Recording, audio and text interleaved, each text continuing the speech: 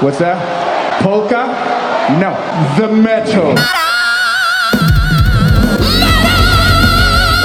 Metal! It comes from hell! This is the onslaught. How does it feel to share 4 letters out of 6 in your name with such a fucking nerd in the worst kind of way? I am, of course, talking about Varg Vikernes. Oh, you're Vargas, okay. and Yeah. he's Varg. So remember, I dated a girl in college that called you Varg, and it pissed me off because it wasn't a reference to the shithead from another country. It was just like how people call margaritas Margs. She was calling you Vargs, and it irritated the Christ out of me. Mm-hmm, mm-hmm. Which is, of course, why I'm atheist now. Oh, God. You're just full of bits today, huh? Did you see his recent Lord of the Rings comments? Varg made some Lord of the Rings comments? Yeah, he sure did. It's basically about how it was perfect casting, and if it was made today, how Gandalf would have been black, Aragorn would have been a woman, but Arwen would have still been a she-elf. And I was like, hold on, Varg, I can't stand up right now, because that is a love scene and a fight scene that I would welcome into my television. He's just making a lot of really, and this is nothing new for metal fans. We're accustomed to him making some really dumb shit comments across his career. So, but I think it took film Twitter by surprise until they realized who and what he is. Yeah, when I look at a movie, the first thing I think of is what would a Nazi think about this movie? I really need a Nazi's opinion. I'd really, really like to know what, say, Richard Spencer has to say about The Matrix rebooted or whatever. Yeah. And of course, speaking of rebooted, this is the only heavy metal podcast that has been rebooted, because of course we were a college radio show decades ago. It feels like this is the Onslaught. I am Brian. And I'm Vargas. And technically, would we be a spin-off of ourselves? Yeah, we are the we're the. You remember how Joey got his own show that failed hard after Friends? Yeah, uh-huh. Yeah, that's us.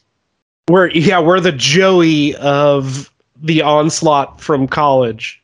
I would assume our college selves had actually more listeners that came upon us by accident and happenstance than we have purposeful listeners now. A lot of folks found us just because they were like, "Oh, my friend's show is over. What's on next?" Yeah, or they're cleaning their bathroom across the room and they don't get to the channel in time. They're like, "Oh, these fucking guys are back again."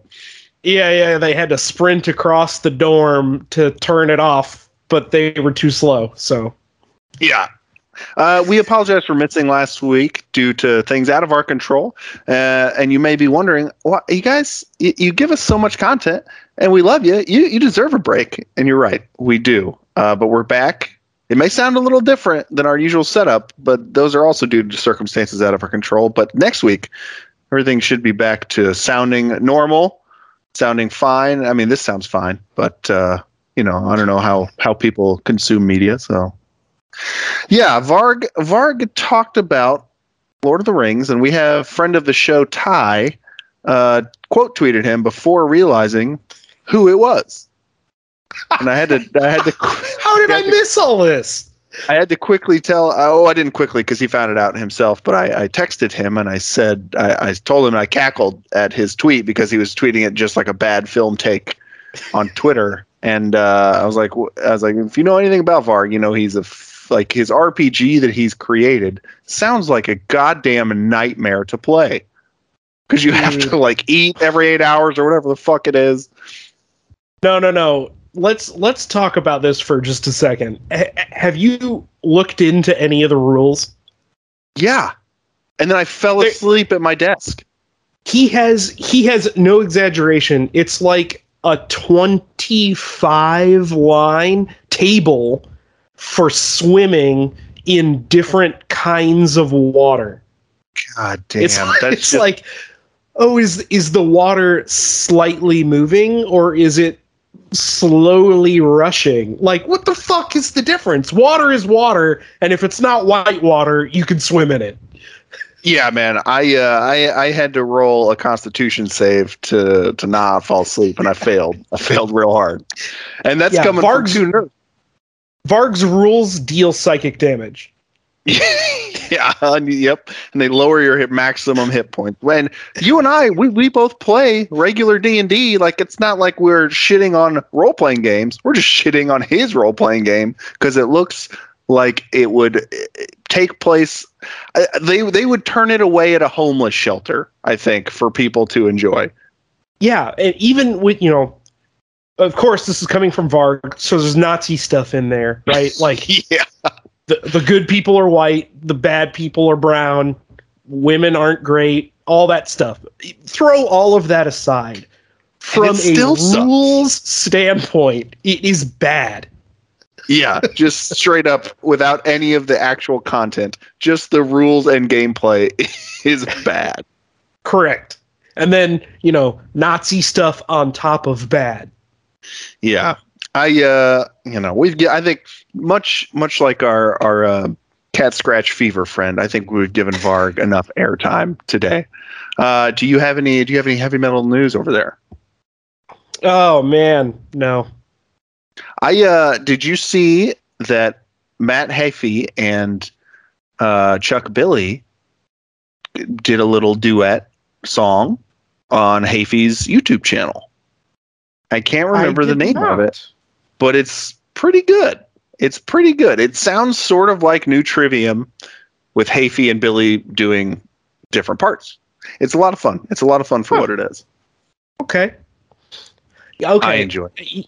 I don't have heavy metal news, but I did have a Brian take that I want to get. I'm glad I remember this. You want my take? Oh, okay. I want your take.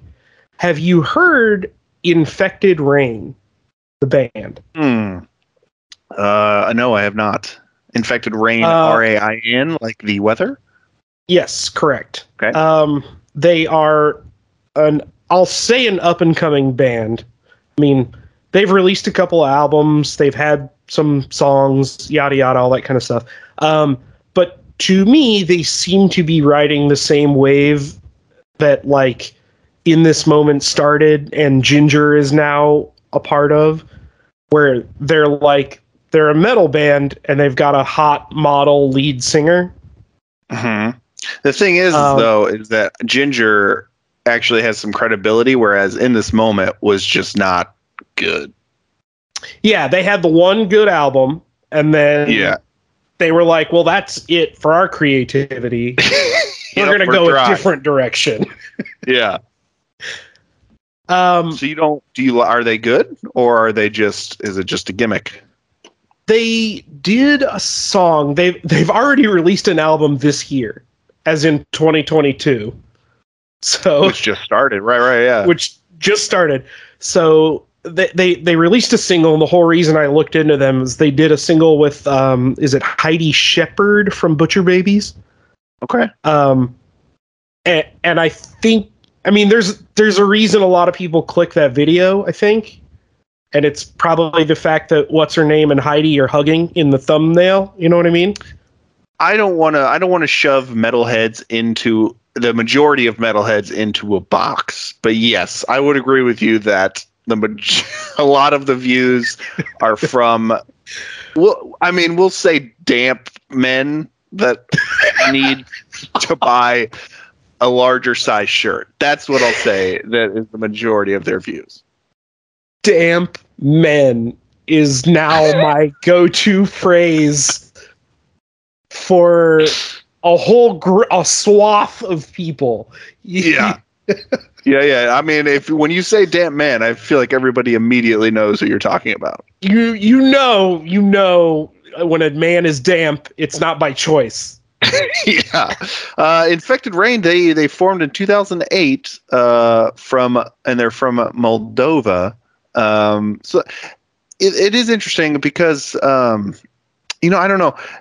If I haven't heard the music, and I'll listen to it after this episode to educate myself. But there are bands. One that comes to mind, Spirit Box.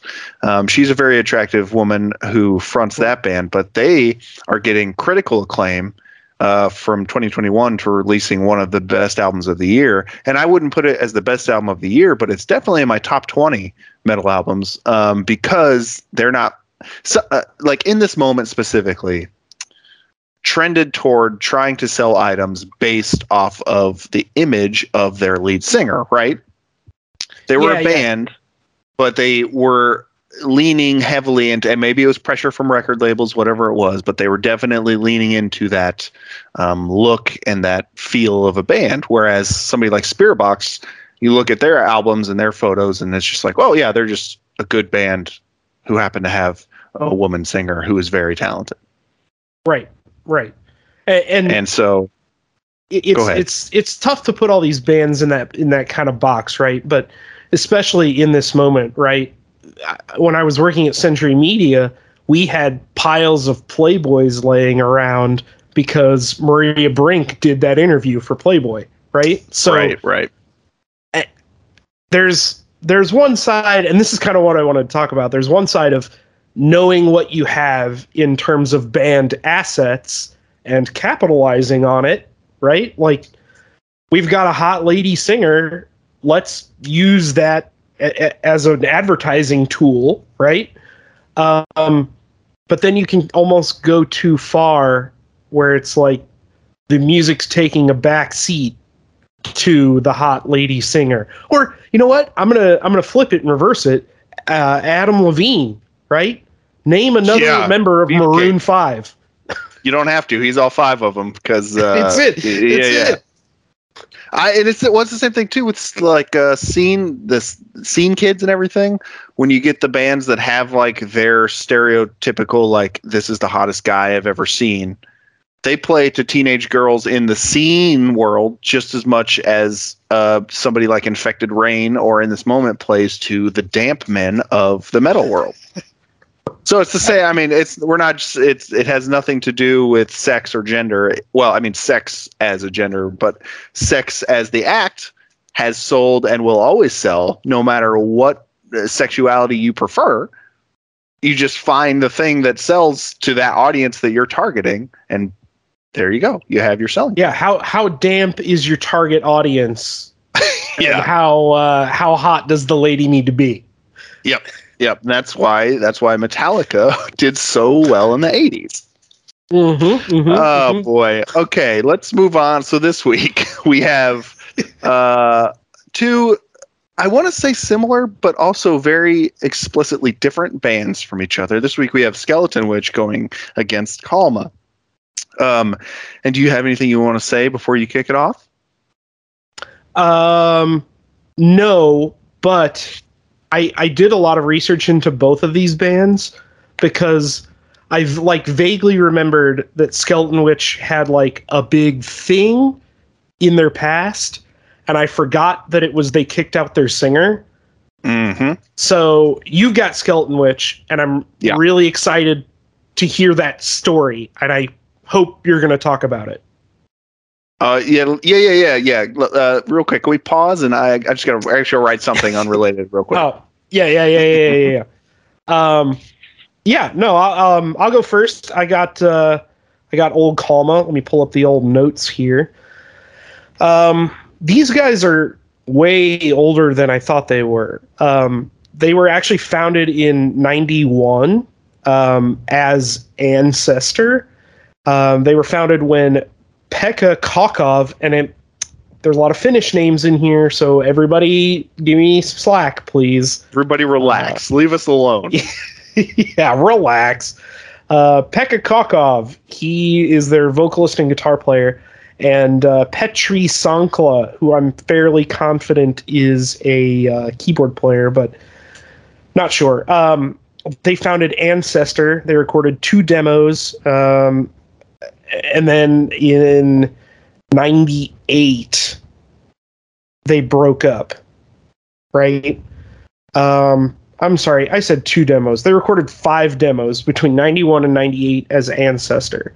I don't know why they didn't like get to the point where they recorded a full album, especially because they didn't like form the band, record 5 demos, and then everybody quit. They like literally just hired one more guy, renamed themselves, and recorded a single demo as Kalmah, and they scored a record deal. Interesting. So I wonder if know. that has to. Yeah. I couldn't find any interviews or anything about the early days of Kalmah other than the fact that they were a band called Ancestor. Whatever.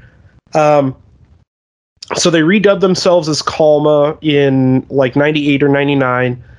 They recorded Sveri or Obzra, their demo, and got a contract with Spine Farm. So right out of the gate, they're pretty successful, which kind of makes sense because they, had recorded 5 demos already. Excuse me.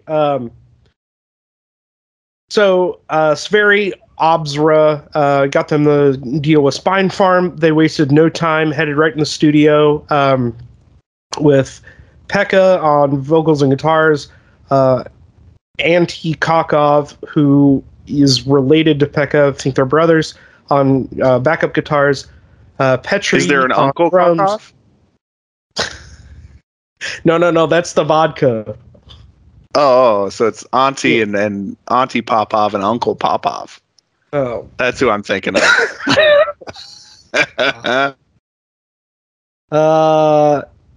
They've got, okay. You see, you derailed me with your auntie and uncle. I'm the conductor of this train. I got it. All right. So, one demo, contract with Spine Farm. They went in the studio and recorded Swamp Lord in 2000. Well, they recorded Swamp Lord and released it in the winter of 2000. The reception was well received, mostly by fans, although they did get some critical acclaim. This was, again, in the early 2000s. This is when stuff like Bodom was really coming into their own, that whole like melodic death metal thing. These guys were wrapped up in all of that. So this was all very fresh, very new. And something really, I'll say for these guys, along with Bodom, is it's amazing. Bodom, Northern, Kalmah all have maybe 3 of the strongest lead freshman albums. Like their first albums are all so strong for being. I mean, they're all very similar. That melodic death metal that sort of originated in Finland. That style of melodic death metal, but the 3 albums of those 3 bands in particular are all so strong when you go back and realize like this was these dudes' first album, and of course, guys in Kalmah, they had 5 demos worth of practice ahead of them, but it doesn't take away from the fact of how strong that album is.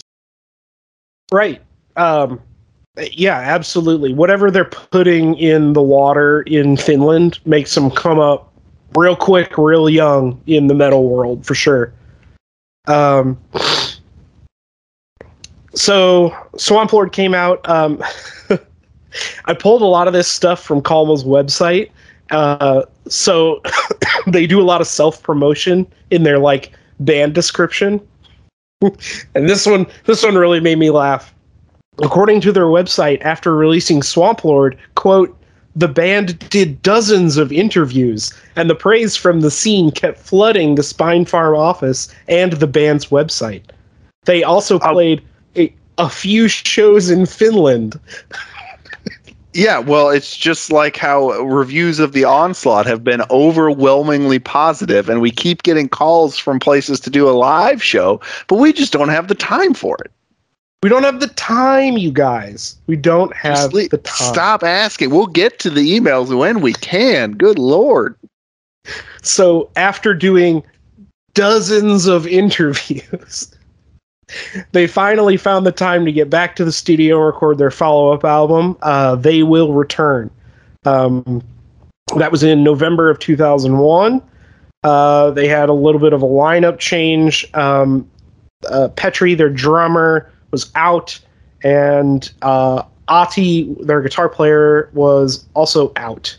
They were replaced by a couple of veteran guys from Catamenia, just a band I've never heard of, on bass, and then a guy on the drums. Whatever. There's a lot Catamenia is really good. They're another melodic death metal band, and I have a couple albums from them. They might be on season 2 of The Onslaught. Who knows? Well, I'm glad you know who they are. I'd never heard of them before. So in summer 2002, they played more gigs in Finland, but they had kind of their first major breakthrough. They played Vaken. And then in the autumn, they started to write material for the next studio album.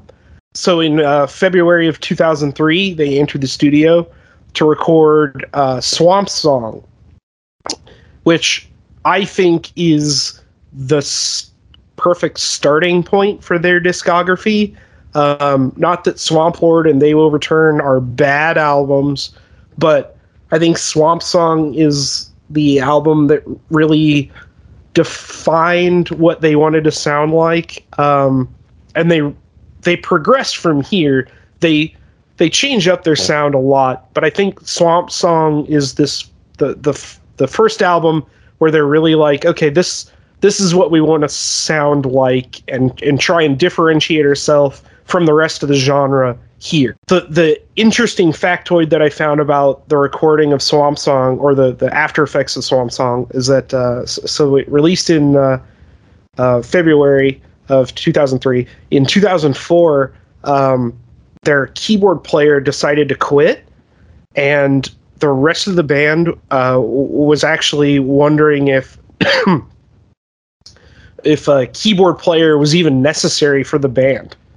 So they almost continued as a 4-piece with no keyboard player, but they had a rehearsal with Marco Sneck from Poison Black, and decided to hire him and keep the keyboard. So that's one of those points where, can you imagine Kalmah releasing Black Waltz with no keyboards on it? Well, that is interesting, because definitely later on they lose more of the melody and get a little bit more aggressive, just as far as the keyboards go. But I think it would have just increased that maybe quicker than they would. They would have transformed to that more aggressive, less melodic sound maybe a little quicker, and that would have been very strange. Yeah, they would have been way thrashier. But again, going from Swamp Song to stuff like 12 Gauge or 7th Symphony right away would have been something else. Quite the jump. Quite the jump. So in 2005, they entered the studio and recorded what I think a lot of people would call their best album. It's Black Waltz. This is the first time in Kalmah history they charted in Finland at 38, and really paved the way for how the band would sound, moving forward. The strength and success of Waltz let them kind of stretch their legs musically a little bit. They moved on to the next album, started writing almost immediately, but even the band themselves says it takes about 1 to 2 years for the writing process to really mature, which I thought was interesting.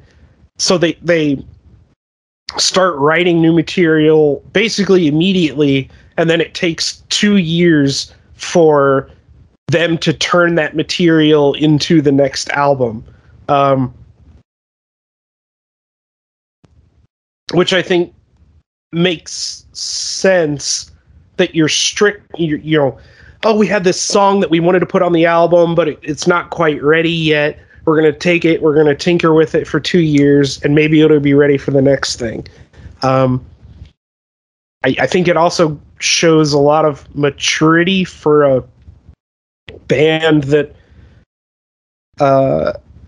hasn't toured outside Finland yet, to take 2 years to put out an album, especially when you've just charted. At that time, they hadn't toured outside of Finland yet? Not Wow. according to anything I found. Wow. Yeah. They didn't do that until their next album, For the Revolution. Came out in 2008 and was even more successful than Black Waltz. They charted in Finland at 17, and for the first time, they played shows outside Finland, doing an 8-stop Canadian tour. After that, 2010 saw 12 Gauge, and they had another Canadian tour. I don't know why Finland and Canada are the two places they're going. They're both after cold. they get, I guess. You tour what you know. Yeah, it's like football teams. They play better in the same climate. Yeah. But after they got back from Canada, it was their first time to play big summer festivals. They got invited to Metal Camp and Summer Breeze that year, which was so strange to me. I don't know how the European metal scene works, and maybe somebody can explain it to me, but how do you spend between 2000 and 2010 playing shows basically only in Finland, then you get invited to Metal Camp and Summer Breeze? And if you know how the European music scene works, you can email us at theonslaughtpod@gmail.com. Let us know how it works, why bands go from touring locally to playing giant metal festivals in Europe. Because honestly, I'm with Vargas here. I have no idea how that stuff works. I know here bands will play locally for years and years and years, and then get to a local metal fest on like a Kansas City only metal fest, but I don't know how it works when it's like an international fest like that. Yeah, I don't know how bands go from, we've played some gigs and we've released 2 albums. Now we do an international tour. Oh, then we come back home and do a festival. Okay, whatever. I don't know. I don't understand it. Maybe you need album sales or record label backing or what. I don't get it. So yeah, email us and let us know, head of whatever record label. Head of heavy metal fans at uk.com. Yeah. So after doing Metal Camp and Summer Breeze in 2012, they lost their keyboardist again. Marco, the guy from Poison Black, stepped aside, and they got a new guy in there, Velmati Kanin. And the band recorded Seventh Symphony in the June of 2013. After that, they did recording for Paulo. They took about 5 years off. Again, according to the band's website, things like building a house and moving to Helsinki put a real damper on their recording process.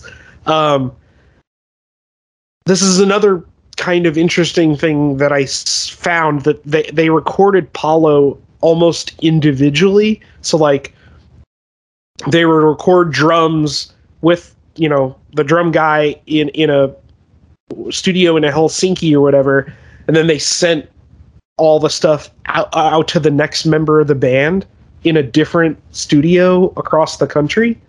Recording like that has always fascinated me, because it's not. I feel like it's such a mechanical feel versus being in the same room, or at least having the people, in the same room, as in they're watching from the studio side while you're playing, and they can give live feedback versus it just mechanically doing your part, making sure it's perfect, and then sending it in. Well, or even just having like one guy there to be like, oh, he played it like this, or having one person at least as the piece of glue that holds this album together. But I'm not a professional musician, so I guess I don't know how these dudes did it. But But I really wanted to throw that in there because I think it takes you need to know the dudes in your band like in and out, and I guess after almost 20 years of working together, they might. Or you need to be like the definition of professional to be able to get a track that's unfinished and lay down your parts totally by yourself and then just email it out to the next guy or whatever. And again, that just feels so mechanical and so like a machine based versus the creative monster that is a heavy metal band. So it's very, very strange.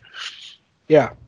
So Apollo came out in April of 2018, and I couldn't find anything saying that they're doing a new album. I can't imagine that they wouldn't be.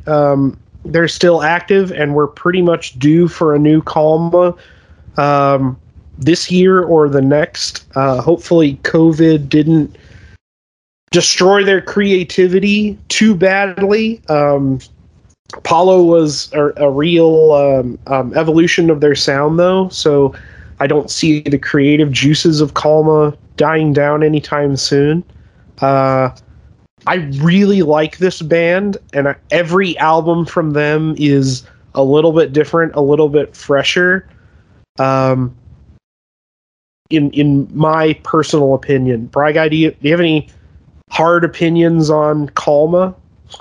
I think their first three albums are some of the best melodic death metal that has come out of Finland and out of that scene. But everything that they, just like you said, they don't make bad albums, in my opinion. I still like all the stuff they do, but whenever people are like, give me 10 songs that really nail down the style of melodic death metal, there's going to be a Kalmah song from their first three albums on that list.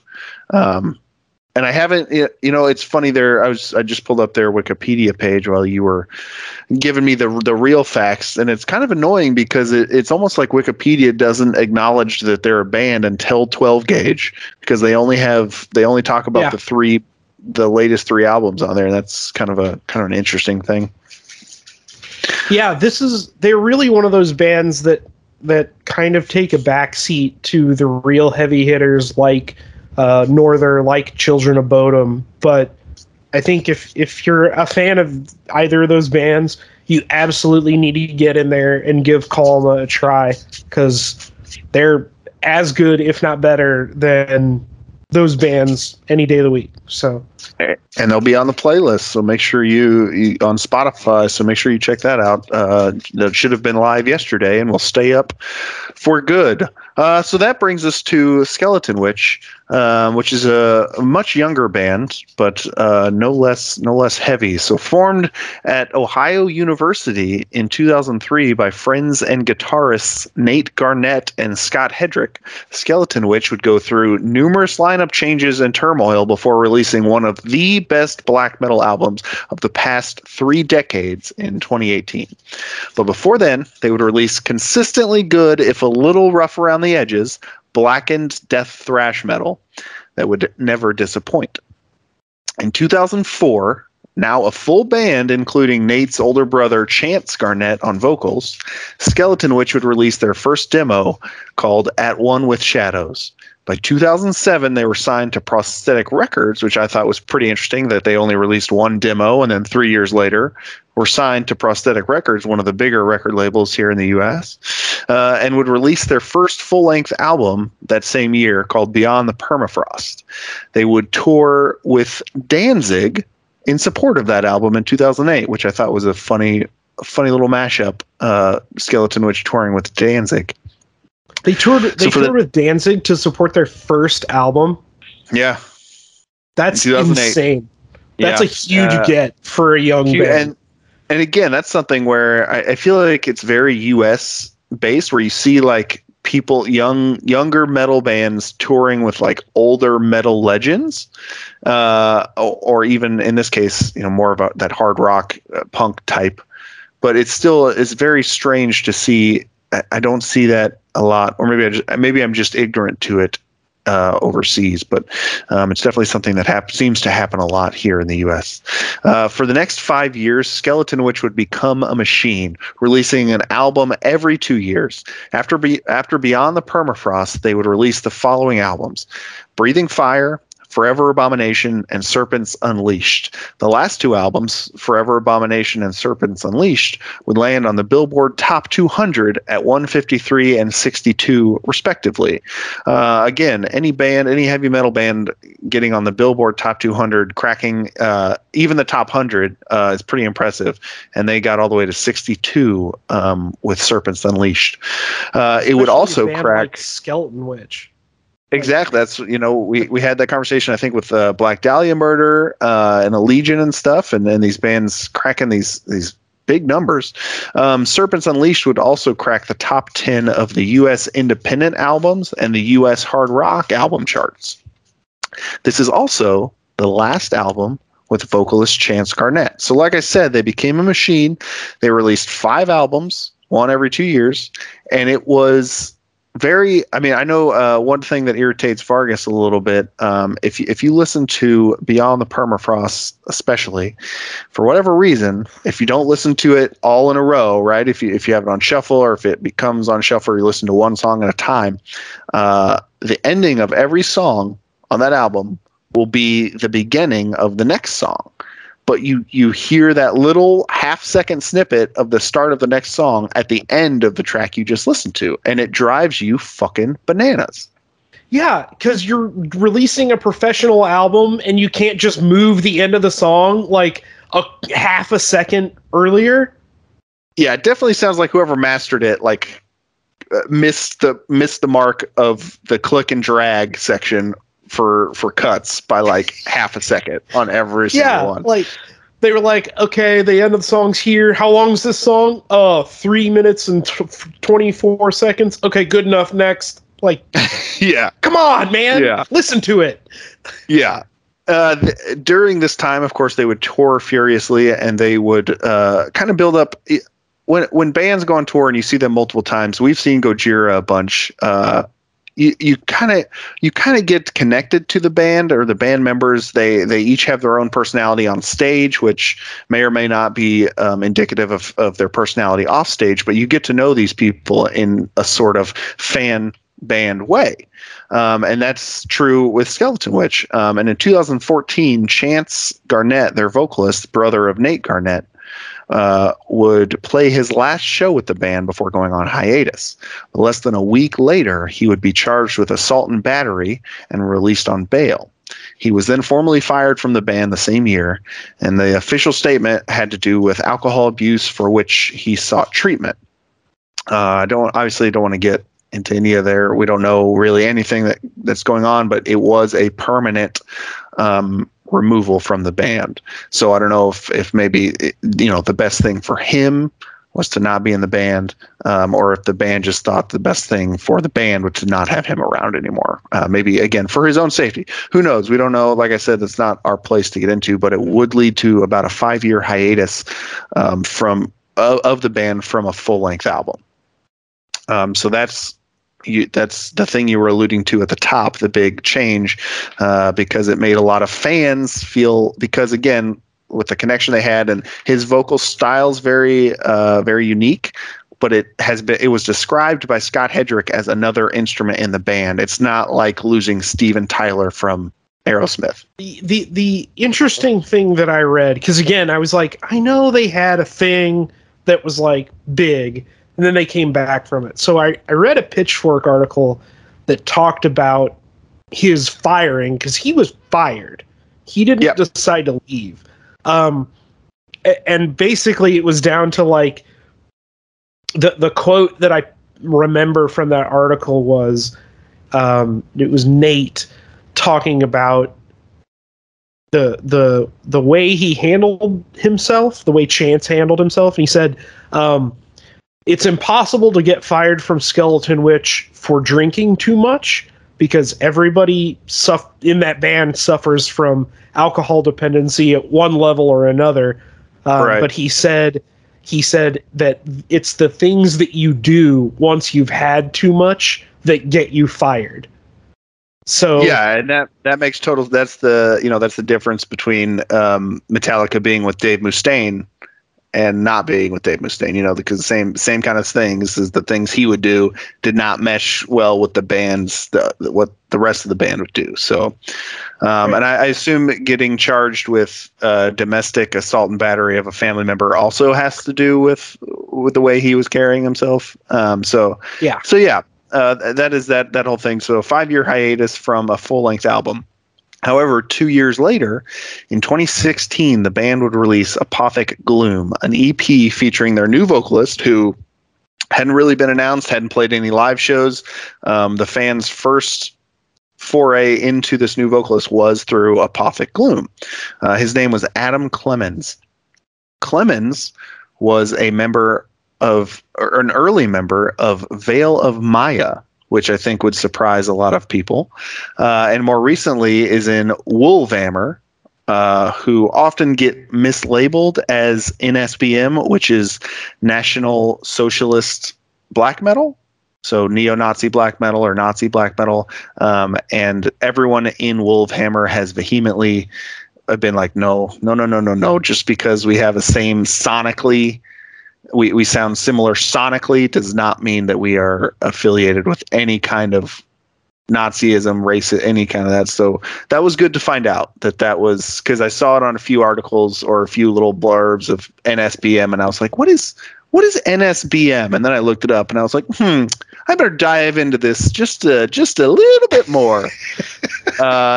And luckily, it's not. Wolfhammer is not part of that scene, which is unfortunate that there even is a scene. But as we talked up top, people like Varg often find success in those little niches. So the official statement brought with it a lot of doubt and anger from quote unquote fans, and I believe this had to do with him being in Veil of Maya, which is not looked on favorably by a lot of metalheads. They're more of that metalcore, hardcore type. In an interview, guitarist Scott Hedrick said that every date, countless fans would come to the merch table and apologize for talking shit because Clemens, quote unquote, killed it on stage. Good, fucking roast them. Yeah, man. And in another interview I was watching, Nate was saying how they specifically picked 3 old crowd pleaser songs whenever on their first tour with Adam, and Adam crushed it every time, and then they would go into stuff from Apothic Gloom just to show, because it is a different vocal style. It's a little bit more melancholy. It's much more traditional black metal than Chance was, but just to show that the new guy can still kick it with the old songs. Apothic Gloom would also usher in a new direction for the band, as I mentioned previously. Gone were the thrashy metal foundations of the songs, which were replaced by the darkened heartbeat of pure black metal. Still not a quote-unquote true, and I did spell true with a V, black metal band by the standards of the hipsters at their parents' computers. As I said up top, Skeletonwitch has released some of the best black metal in the past 3 decades, and I will 100% die on that hill. If anybody in their parents' basement on their computer wants to write in, you can do that at theonslaughtpod@gmail.com. You can find us on Twitter, the Onslaught Podcast, same for Instagram. So if you want to talk that shit, I'm here to catch that shit. Yeah, I'm looking forward to responding to a lot of tweets from Damp Boy 69420. Yeah. Hey, blaze it, bro. That's all you can say to those guys. So in 2018, they would release their first full-length album in 5 years with Devouring Radiant Light, which was produced by Kurt Ballou, who any metal fan should be aware of at this point. The album was ranked 6th out of Decibel's top 40 albums of 2018. Not metal albums, just albums. That's a pretty big get on Decibel. It has been received incredibly well by fans, and also converted some people who were not into Skeletonwitch to start with, and converted them into fans. And I'm extremely excited to see what direction this band keeps going. I hope it is in the same direction of Apothic Gloom and Devouring Radiant Light. So quick little fun facts. I guess. Vargas, you're aware of this story, but a friend of the show and co-host of Debates on Tap, which we're a part of. You can also check that out every Monday. A friend of the show, Brendan, was playing with his band Muzzleloader at a 2009 festival that was headlined by Testament. And it was a big festival. There were a bunch of bands there. Skeletonwitch was one of the bands. And much like, do you remember the first time you saw Queens of the Stone Age and you remember Josh Homme hitting the mic on the cymbal, and that first impression has stayed with you and never left you, and for whatever reason now every time you hear Queens of the Stone Age you just cannot like them because of that shit?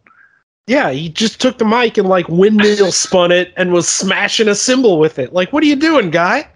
Yeah, so much like that, Brendan's first encounter with Skeletonwitch, they were on stage and they said something to the effect, and I'll get the last three words right, but something to the effect of this, we're Skeletonwitch and we're all about drugs, pussy, and Satan, but he did it in his metal voice. And Brendan was just like off stage right, and was just like, what the fuck is this guy? Like, what are we doing up here?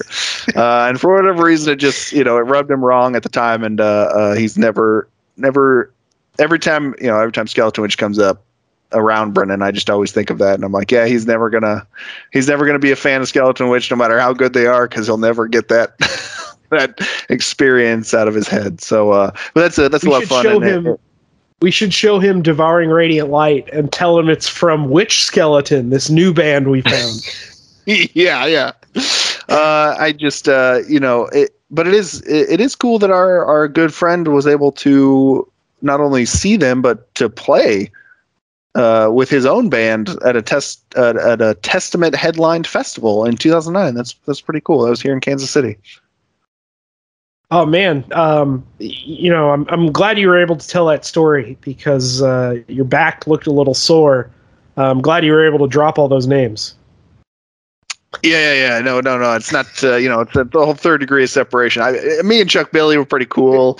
We email back and forth every once in a while, so no big deal. I just it's whatever. Brendan's a doctor too, so. Oh boy, so there you have it. There is Skeletonwitch versus Kalmah. We hope you enjoyed it. We hope you are staying safe out there, doing everything you can to make someone's day a little better. That's what we hope we're doing here. As much fun as we like to have, except Varg. I don't want to make Varg's day any better. I would like to make his days more difficult, if I'm being honest. Yeah, like me, if he would just get some ass, he'd probably be a little better. I feel like you've been stewing on that one, waiting for me to say Varg again. Like a good red sauce. That joke took a lot of simmering, a lot of time, a lot of spice. Yeah, you gotta get it out at the right moment, or else it gets burnt, and then it's no longer good. So I think you did a fantastic job getting that red sauce out.